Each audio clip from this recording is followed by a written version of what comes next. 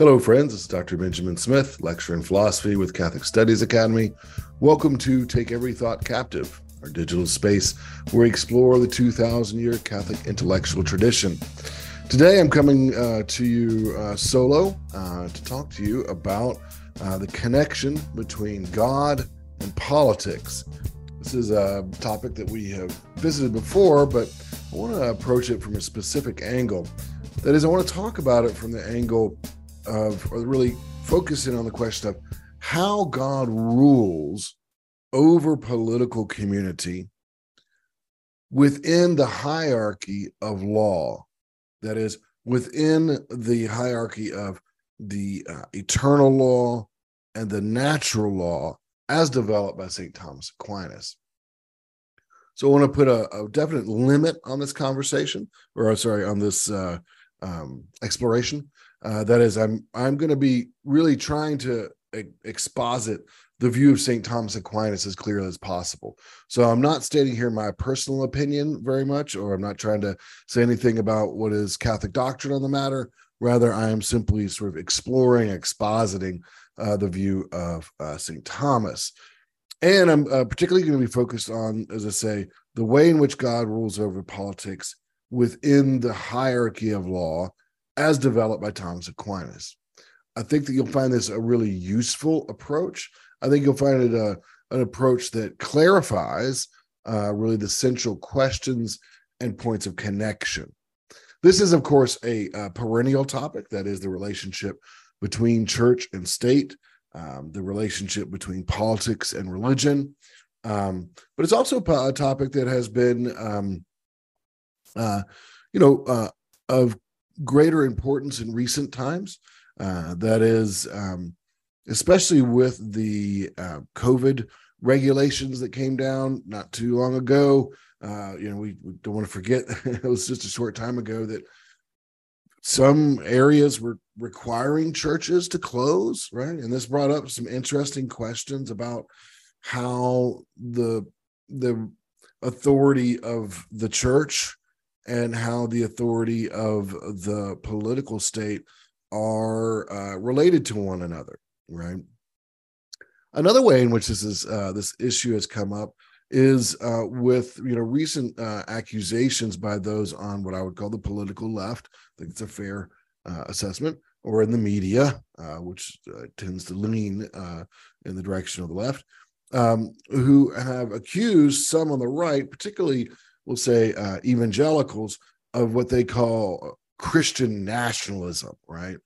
This is, of course, never really defined, but nevertheless, it's used as a sort of pejorative, and it's sort of, if, conservative evangelicals favor Christian nationalism, then, conservative evangelicals must be wrong because Christian nationalism is obviously wrong.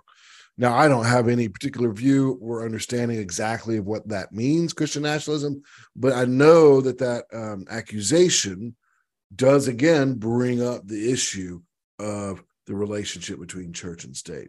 Very interestingly, some evangelicals have embraced that view, right? That label. That is, they have embraced the view that, or sort of taken on the label of Christian nationalist, and that has excited a really pretty strong and interesting debate among evangelicals, again, about the relationship between church and state. So on any, sort of number of topics, right, we find this coming up over and over again.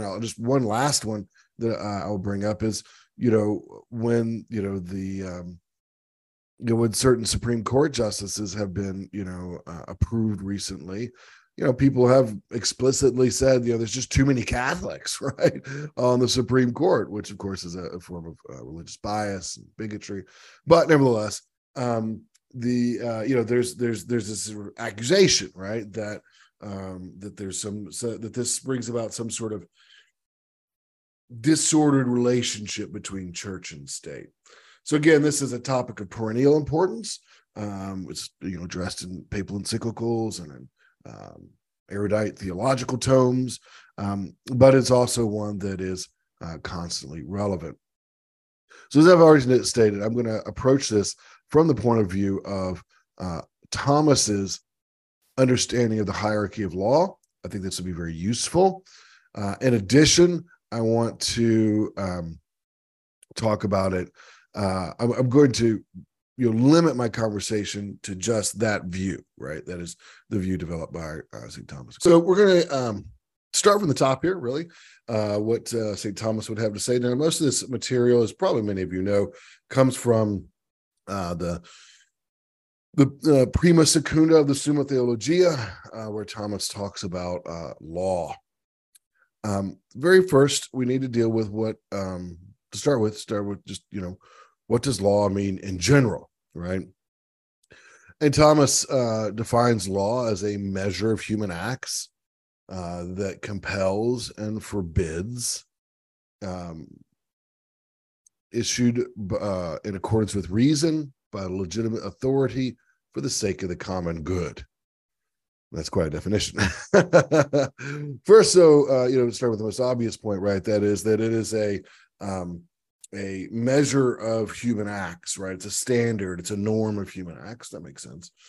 That compels and forbids. Now, if it's going to compel and forbid, it needs to be an imperative, right? Because it's really only an imperative that compels and forbids. When I say stop or go close the door, right? I am commanding, right? That I am compelling someone to go and close the door, right?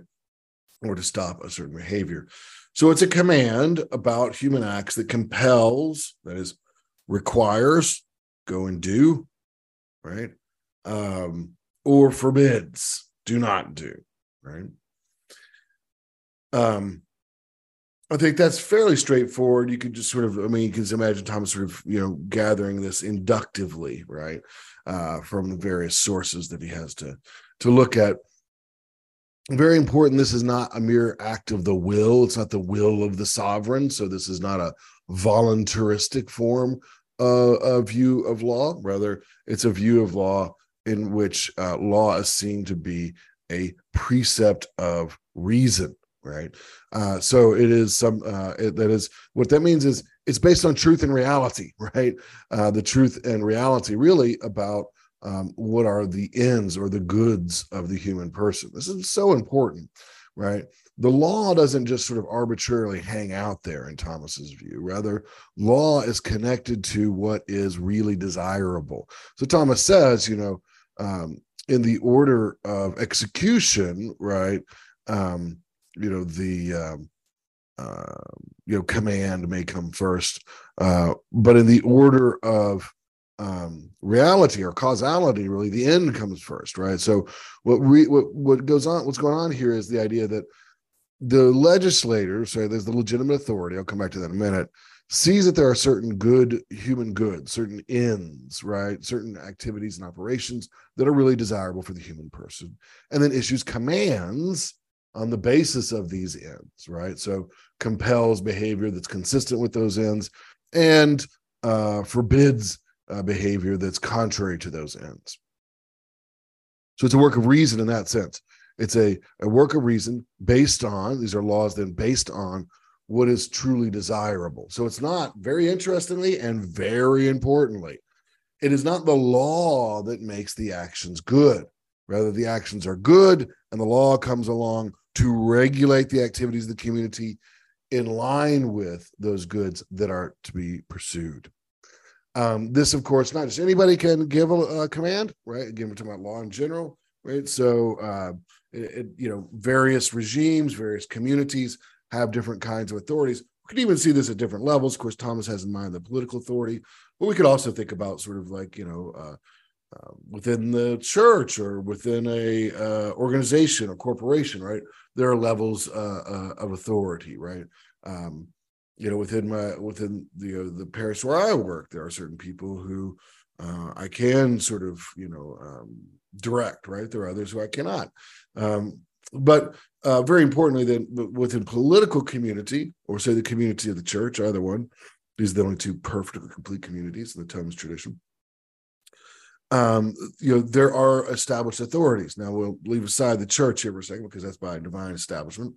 But within the human political communities, there will be different kinds of established authorities. Sometimes it'll be by monarchy, sometimes it'll be by a republic and voting, sometimes it'll be constitutional, sometimes it'll be informal and customary, etc. But in any community, there will be a set of norms for establishing the political community. For establishing the legitimate authority. And finally, the legitimate authority issues these commands, right? In view of those natural goods we talked about, but for the common good rather than the individual good, right? So the idea here is that we're not just trying to benefit a faction, right? Or an individual or the ruler himself, but rather the ruler is aiming towards the common good of the whole. Okay, I think that is again, we could spend a whole episode just talking about this view of law, but this is the general view of law that Thomas uses in his work when he's thinking about all the various kinds of law that we're going to examine. There's always going to be an authority, right, who has, by custom or by divine establishment, or maybe natural law in some instances, has the right to issue commands, right? But not arbitrary commands based on what's really desirable not for the individual, but for the whole, right? That's for the common good of the whole, and is rooted in truth. That is, as I've already said, a perception, an understanding, right? Proper and true judgment about what's really desirable for the human person and for the community as a whole. All right, so Thomas very interestingly takes this view of law and applies it across a wide variety of sort of domains. Starting at the very highest level, he talks about eternal law. So here we're taking sort of the moving from causes to effects approach, which you might call in an informal way, the theological approach. That is, we're going from the highest perspective down to the more particular. We're beginning with the universal and moving to the more particular. So the eternal law, right? What are we talking about here? Well, there's only one being, one reality that is strictly eternal without qualification. And of course, that's God, right? So what he is talking about here is the plan of the universe, you'd say, that has always existed in the mind of God, right? So very importantly, as I've said in previous episodes of Take Everything Without Captain, when we talked about providence and predestination, God doesn't change his mind. God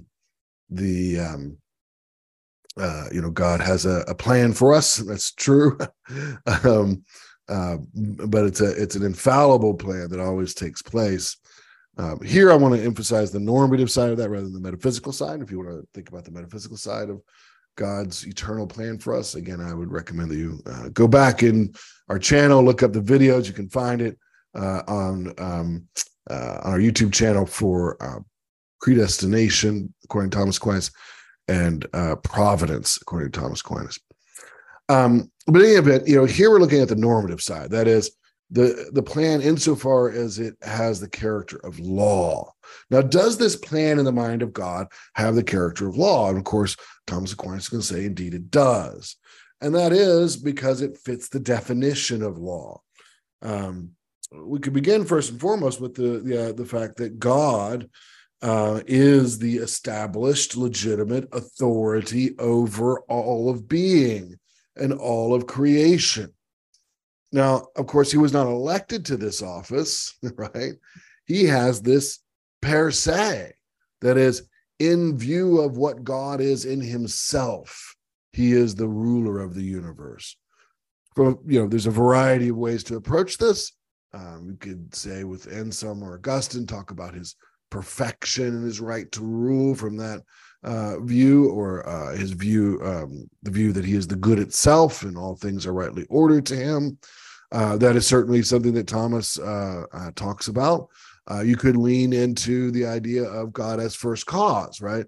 In which case, He quite literally is the Lord of all things, right? Nothing happens that is not an effect of his primary causality.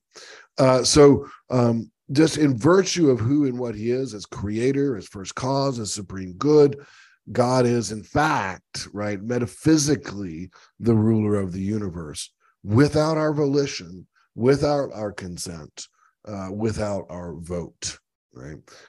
Worth pondering, I think. In any event, God is the supreme ruler as a matter of fact. And we know that he directs all things to himself, because to do otherwise would be irrational and unjust. He is the supreme good. And as the supreme good, all other goods are subordinated to his own divine essence. And therefore, all things are directed to himself as the common good of the universe, right?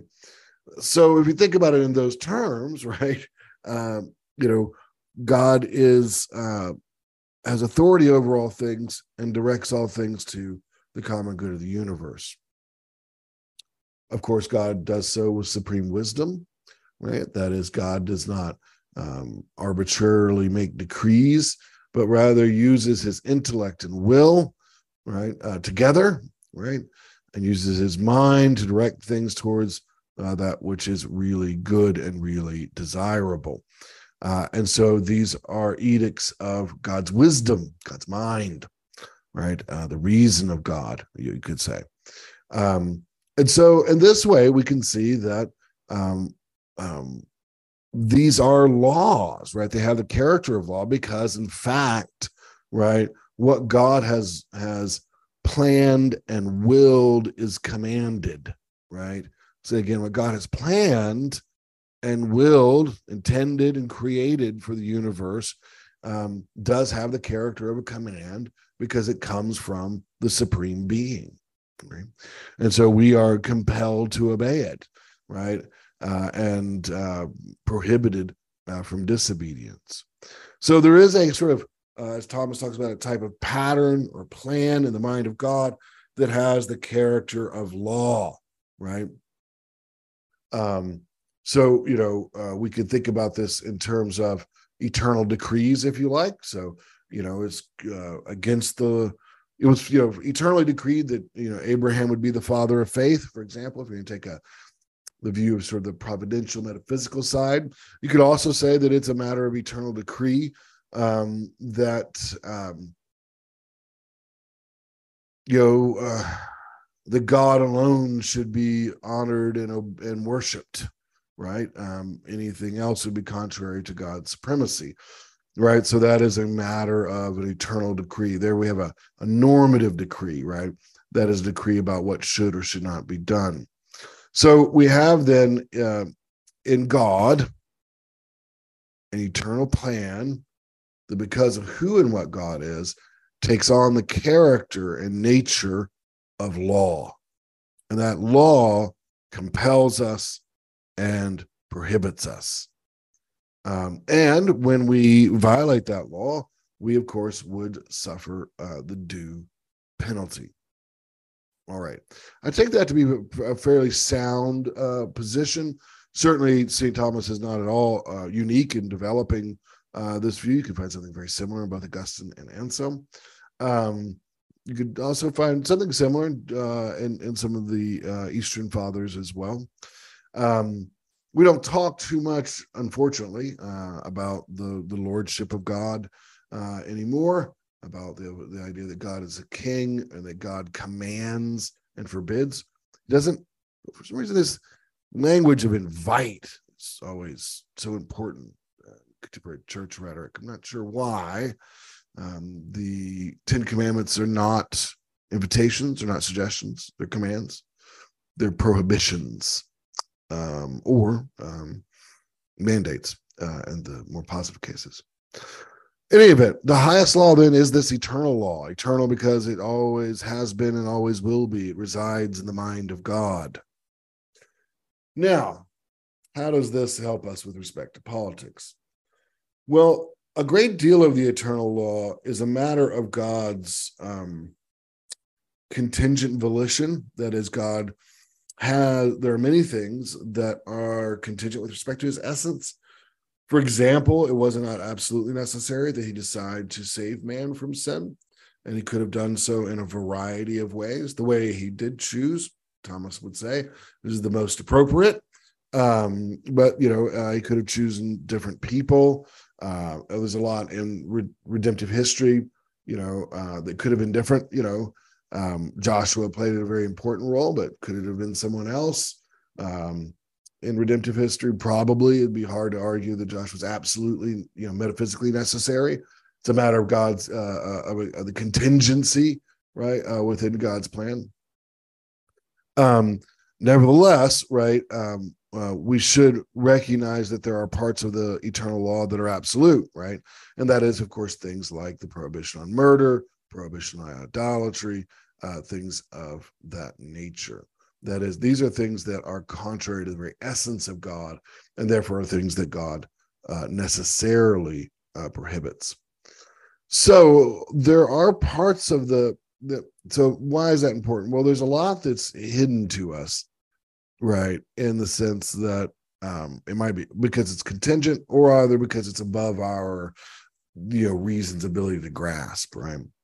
Nevertheless, there is a part of the eternal law that may be known through the right use of human reason, and that is the natural law. This is what's talked about in Romans 1 and 2, okay? This is the law that's written upon the heart, right, by which the human reason may discern and apply, by which we can know good and evil in many basic matters. Right? The foundation of the natural law in human beings, right, are the impressed natural inclinations. Now, this gets a little complicated. I don't want to go too far into it, but say in the brutes, that is the non-rational animals, the eternal law is applied to them in their natural inclinations, right? So badgers and birch trees, by their very nature, by their very natural inclinations, have a tendency to follow the eternal law, right? Now, in us, it's more complicated, but there is this similarity. We do have within us some basic inclinations towards our goods, for example, towards self-preservation, right? Towards the preservation of the species, right? We already have inclinations in that direction. Now, in order to act on those inclinations well, we have to involve our reason, right, to find out what is the true end of those natural inclinations. But again, we already have natural inclinations at work, right? Again, they cooperate with reason, reason cooperates with them, and that reveals to us, in that cooperation between our natural inclinations and our reason, a set of natural goods, natural ends that we ought to pursue, and that we in fact do pursue. We are inclined to pursue. I don't have to argue you into self-preservation. What I can say is that in addition to wanting self-preservation, you're right to want it, right? Within certain bounds, right? It's good for you. You ought to act in a way that preserves your own life, right? So the natural law then is revealed to us through the work of the cooperation of our reason and our natural inclinations. Thomas Aquinas likes to say that the light of our natural reason is the natural law, in a sense, right? Because it's the natural law that, again, discerns that this is what is naturally good for us. It is reason that distinguishes good human action, right? And so it is the reality, the substance of natural law is articulated by human reason, seeing what is really good for us. So, what is the rational pursuit of self-preservation, the rational pursuit of the preservation of the species, the rational pursuit of political community? That's the kind of questions, right, that reason, again, working with our natural inclinations, is able to discern and directs us towards, right? Reason directs us towards, do good and avoid evil. Do that which is perfective of your nature. Avoid that which is not perfective of your nature, right? Very good then. So in that sense, we could say reason legislates the natural law. The only thing I just want to be a little bit careful about is we need to understand that that's sort of a subordinate legislation. There's a prior legislation, and that is the eternal law. Thomas is very clear about this, that reason itself is a light that participates in the light of eternal law. The reason that the cause that makes it such that reason can rightly discern the natural law is that the human reason is an imprint, an imitation of, a participation of that higher light, which is the eternal mind and the eternal law, right? So when we talk about it legislating, this is a sort of secondary legislation, a secondary application that presupposes the prior legislation of the eternal law, right? So I hope that that's clear, right? And it's very important to understand then that the natural law is intimately, directly, and necessarily connected to the eternal law. In Thomas's view, okay, it's possible at a practical level that a man could follow the natural law or learn some of the aspects of the natural law and apply them without fully understanding, right, all of the metaphysical background, right? But metaphysically speaking, there would be no natural law without God, okay, in Thomas's view. Obviously, there would be nothing existing without God.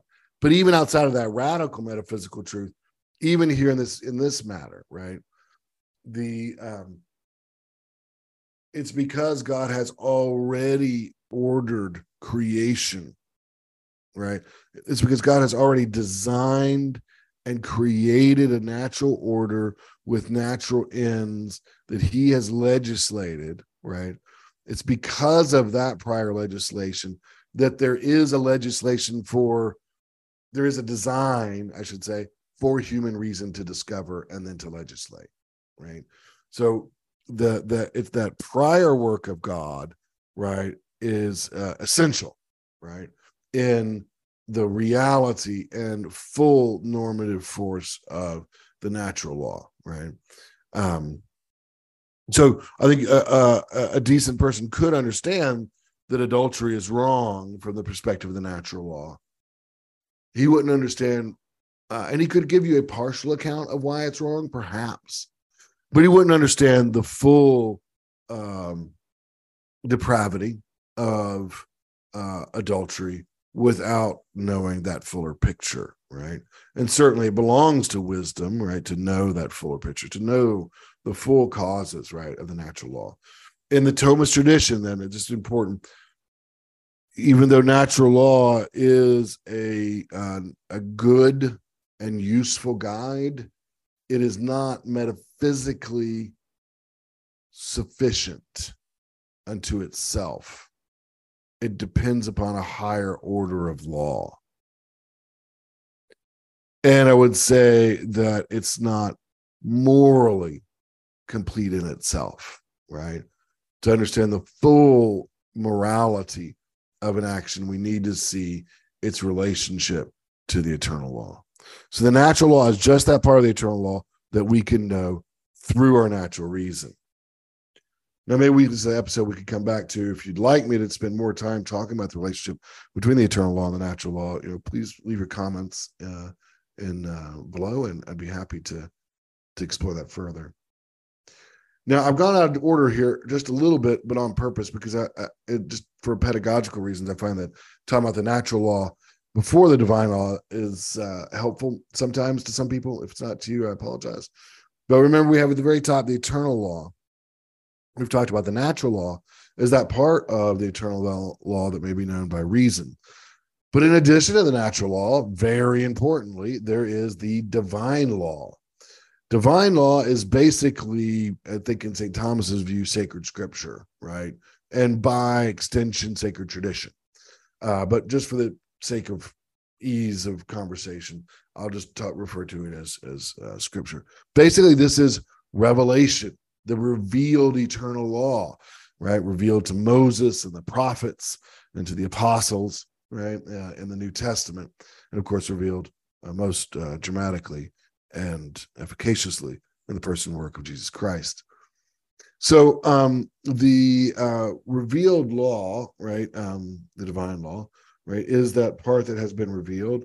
This is, of course, very important to us. For one reason, right, there's much that's revealed in the divine law that we could never know with our human reason. So remember what I was talking about earlier, those parts of the eternal law that are either contingent or strictly per se supernatural mysteries. Those things we could never know for sure with just working with our natural reason. But with divine law, we can know about these things.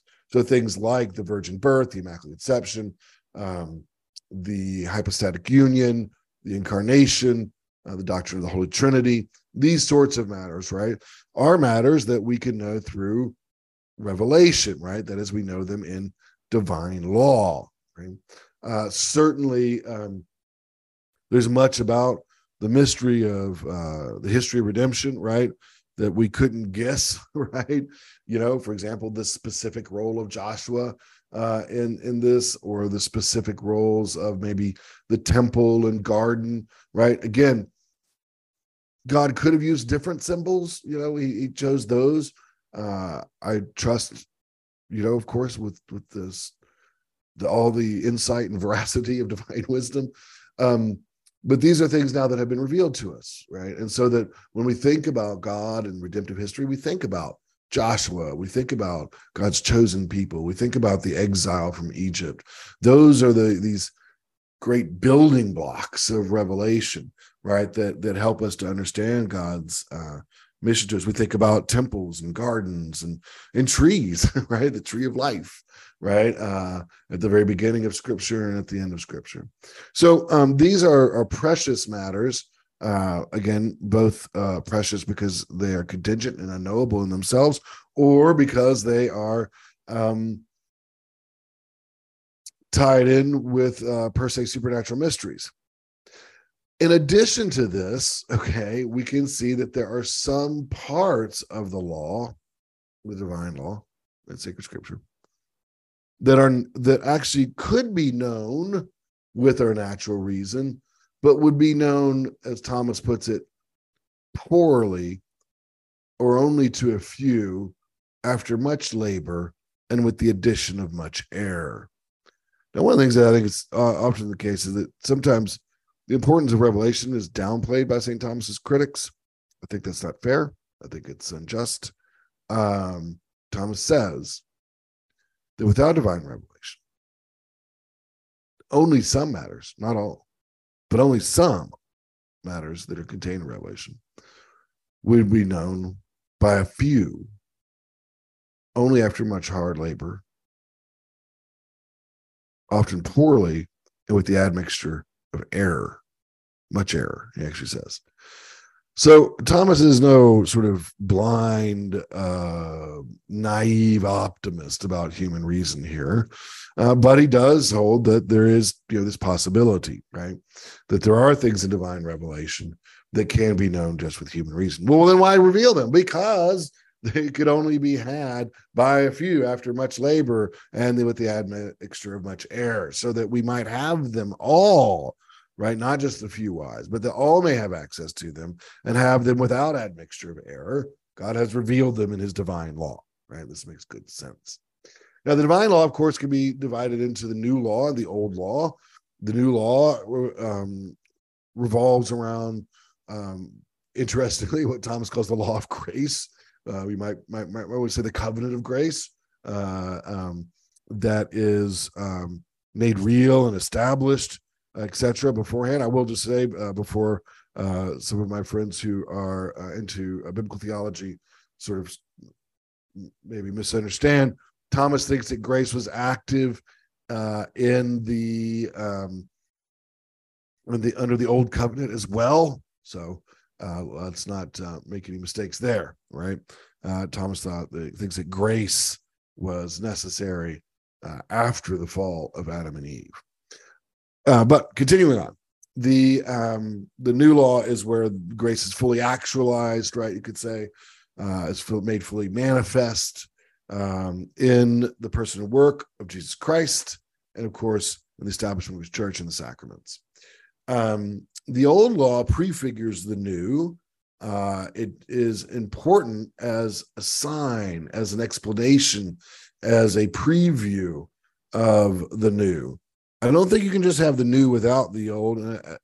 So I think this signification matter goes in both directions. Some people sort of jump to the conclusion, well, almost at a practical level, you don't really need the New Testament, the Old Testament, since everything's been fulfilled in the New Testament. Or you only understand the Old Testament by reading the New Testament. I actually think it works in both directions. I think that these are the signs of it that God has established. I don't think those signs simply cease to function altogether, even if the New Testament is the thing signified. So I think, the both of these are to be understood in a mutual, reciprocal way, of course, with the ultimate reference point being Jesus Christ. But nevertheless, for our purposes here, what I want to highlight is that the old law, Thomas divides into 3 sections. This is a very standard division that he makes. Again, not at all unique to him. It's a division that you'd find in Alphonse Liguori, you even find in many early Protestant theologians, and that is the distinction between the judicial, moral, and ceremonial precepts, right? That is, the judicial cover the sort of punishments, right? Sort of kind of the temporal, the sort of political law of the kingdom of Israel. The ceremonial cover, all of the much of what you find in Leviticus and so forth about temple, about purity, purity laws, about what sacrifices are to be made and when they're to be made, right? And then finally, the moral. This division is important because, right, for Thomas, the judicial and the ceremonial are signs, and those signs have been fulfilled in the New Testament and the person work of Jesus Christ, and therefore they don't necessarily need to be extended, right? So, for example, the ceremonial precepts, we don't need to sacrifice lambs anymore because all of those sacrifices of lambs were sort of prefigurements and, remote participations in the one, right, sacrifice of the one holy, true Lamb, Jesus Christ, right? So we do not need to perpetuate those ceremonies any further because the thing signified, the reality signified by those ceremonial precepts has in fact arrived. But we do need to keep the moral precepts, and this is very important. Thomas says that the moral precepts, summarized in the 10 Commandments, will say, are reflections of God's own essence, which doesn't change, right? So for that reason, right, the moral precepts remain. Now, very importantly, the moral precepts are, for the most part, practically identical to the natural law. So again, the moral precepts of the divine law are practically identical to the precepts of the natural law. Not 100%. There's some exceptions. There's a couple blurry things around the edges, but for the most part, I mean, overwhelmingly, right? Those precepts of the moral law that we find in the Old Testament, in the Old Law, belong to the natural law as well. Then why were they revealed in the divine law? Because of what I said before. Because only some would know them, and with much difficulty, and with the admixture of much error. This is very important because it really kind of goes to, well, if we know this natural law, why do humans keep violating? Well, one, because we're bad, and because of we have our fallen nature and original sin, etc. Human depravity. But in addition to that, or along with that depravity goes a darkening of the intellect, right? And this is part of the Catholic intellectual, part of the tradition of Catholic truth, that the intellect is not as acute as it would be because of sin. So, in any event, what I want you to see here and really hold on to is that the natural law and the moral law within the divine law are practically identical. So I'm going to simplify this and say the natural law and the moral law. Just remembering that the moral law, when I talk about that way, is what's contained in Scripture. But the natural law and the moral law are practically identical. All right. Second important point to remember about them, so that's our connections there, is that both the natural law and the divine law, of course, come from God. These are not things that hang out in the ether, right? These are manifestations, presentations of the eternal law of God. So they have their origin in something outside of themselves, right? They come from something. All right. Good. So the I want you to hold on to those two parts. I think that will be very helpful in what I'm coming to next. So fine, let's get to the human law. All right. I know I've been going long, but this is a complicated topic. So if you want an oversimplistic view of it, this is the right podcast for you. But I'm trying to give you a detailed account of Thomas's position. So the human law is very important in St. Thomas. This is what we would call the political law. This is the law of the state, the law of the political community. There is, of course, in our own time, especially in the United States, a kind of an antipathy, I would say, to human law. I understand and sympathetic to that attitude, given many of the failures of human law, I guess I would say, we see manifest. Nevertheless, we have to, I think, concede that human law is good and human government is good. They're not necessary evils. They're part of human flourishing, right? And this includes the human law, right? Political law. Political law, human law, just like all law, of course, has to come from a legitimate authority. It has to be for the common good. It has to be based in truth about what's really desirable, right? It has to, be a rule and measure that binds. What I want to emphasize, especially here, just to avoid any misunderstandings, is that Thomas, following classical political philosophy, thinks legitimate authority can take many forms. It's not just democracy, whatever that is. Okay. It could be vaguely democratic or, a republic form of government. It could be aristocratic. It could be monarchical. It could be many different sorts of arrangement. For Thomas, the particular style or form of the regime is not the most critical question. Okay, just get that out of the way.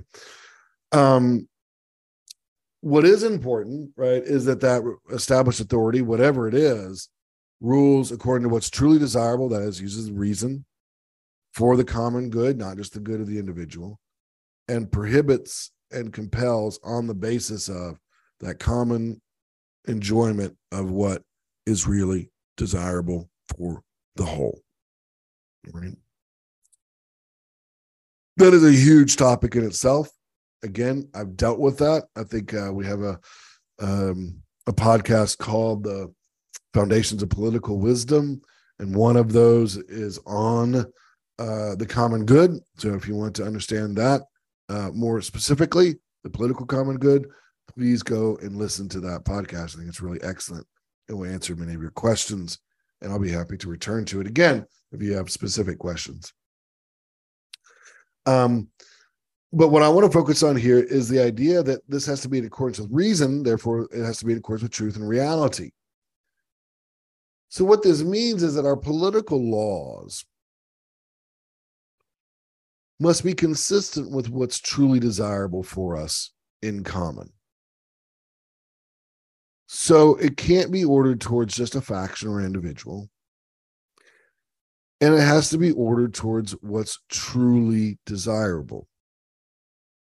Now, very importantly, Thomas is a realist in matters of political community. That is, he says, not every community is going to be capable of living up to the perfection of what's truly desirable. And that might be forever. Maybe that might not just be a temporary condition, right? And so when Thomas says, and what I say, trying to catch the flavor of Thomas's view here, that the laws, the moral law, sorry, the human law has to be consistent with what's truly desirable. That doesn't mean that it will command everything that's truly desirable. It's just consistent with it. Maybe to put it even more precisely, not contrary to it. If you're ruling, let's say that you're a prince and according to your constitution have pretty wide powers. But if you're a prince and you rule over a pretty vicious community, a community with deep, long formed habits of vice and error and so forth, besotted with greed, materialism, and consumerism, you can't just immediately think, okay, well, I'm going to try to make all these people live according to the spirit of St. Francis. It's just not going to happen, right? It would be imprudent, right, to try to enforce that through law, right? However, like, let's just take greed. You shouldn't do anything that makes the matter worse, right? That is, you shouldn't do anything that further secures greed or advances greed, right? Or encourages greed, right? So you might recognize, hey, I'm going to have to just, deal with curbing the worst aspects of my greedy populace, but I'm certainly not going to make any laws that advance greediness. I hope that makes sense, right?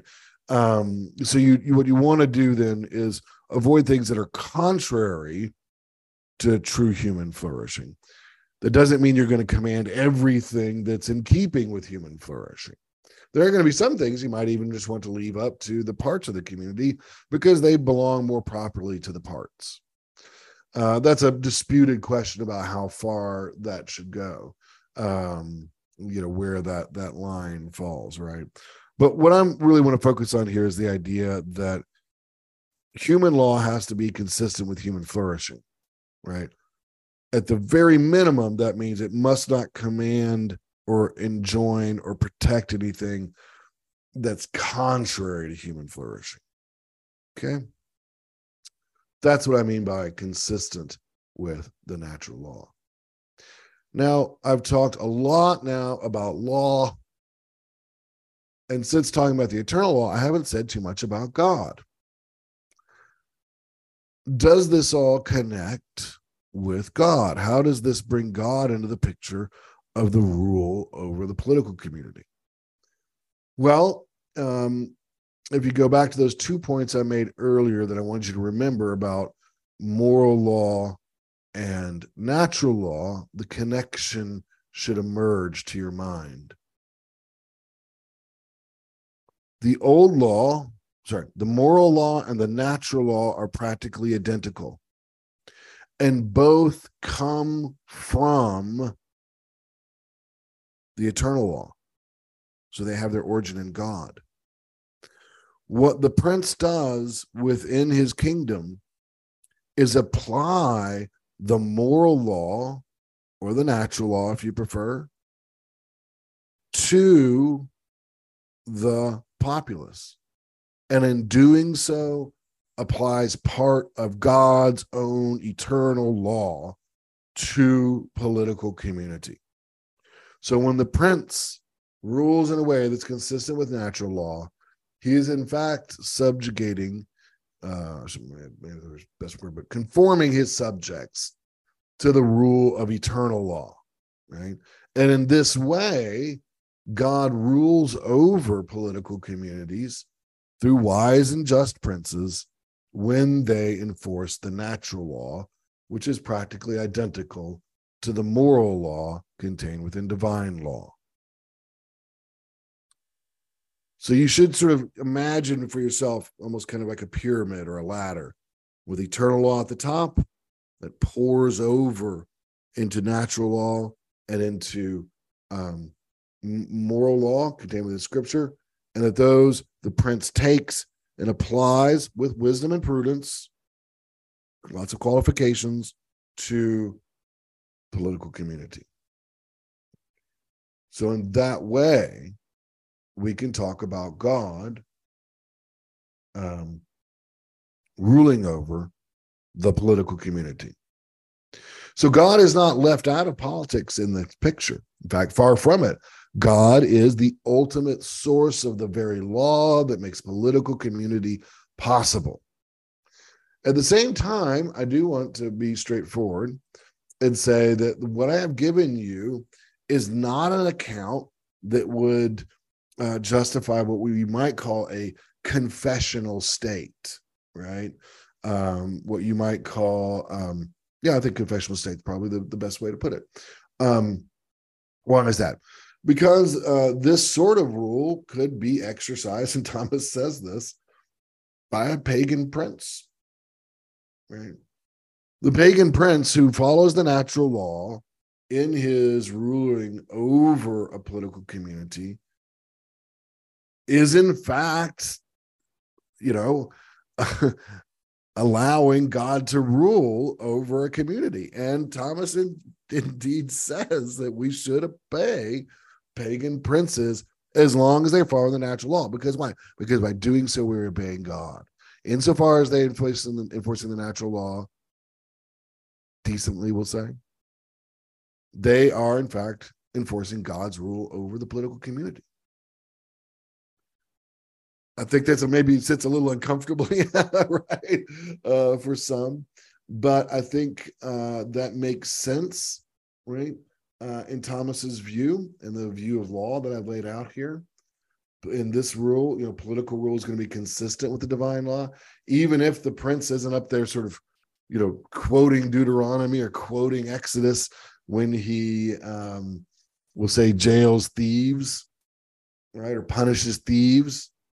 As he should, when he punishes the thief or punishes those who, the greedy and rapacious, he is in fact acting in a way that's consistent with the natural law, right? And in doing so, is extending God's rule within the political community, right? Now, I do want to say there is a part of this that I've left off. And those who know St. Thomas well in political matters are probably alert to this. So there is more to be said, but I've already gone very long. And at this point, I want to wrap up, right, this part of my exposition. At some other point, I will come back to talking about St. Thomas and the question of the confessional state, or what some call integralism, right? And whether or not St. Thomas's political theories support that form of polity. But for now, I think I made a good case for the idea that insofar as the natural law is applied consistently within politics, that in fact the law of God and God's rule has been extended. Well, friends, I'm sure that there's a lot here to think about, right? I hit you with a lot of details. There's a lot of rabbit holes we could have pursued, but I hope that at least in some parts, in some ways, this has, St. Thomas's approach here has brought some clarity to this matter, giving you more to think about, and hopefully things to pray about and things to further research and read and enjoy. If you have any questions, please leave them in the comments. Until next time, God bless.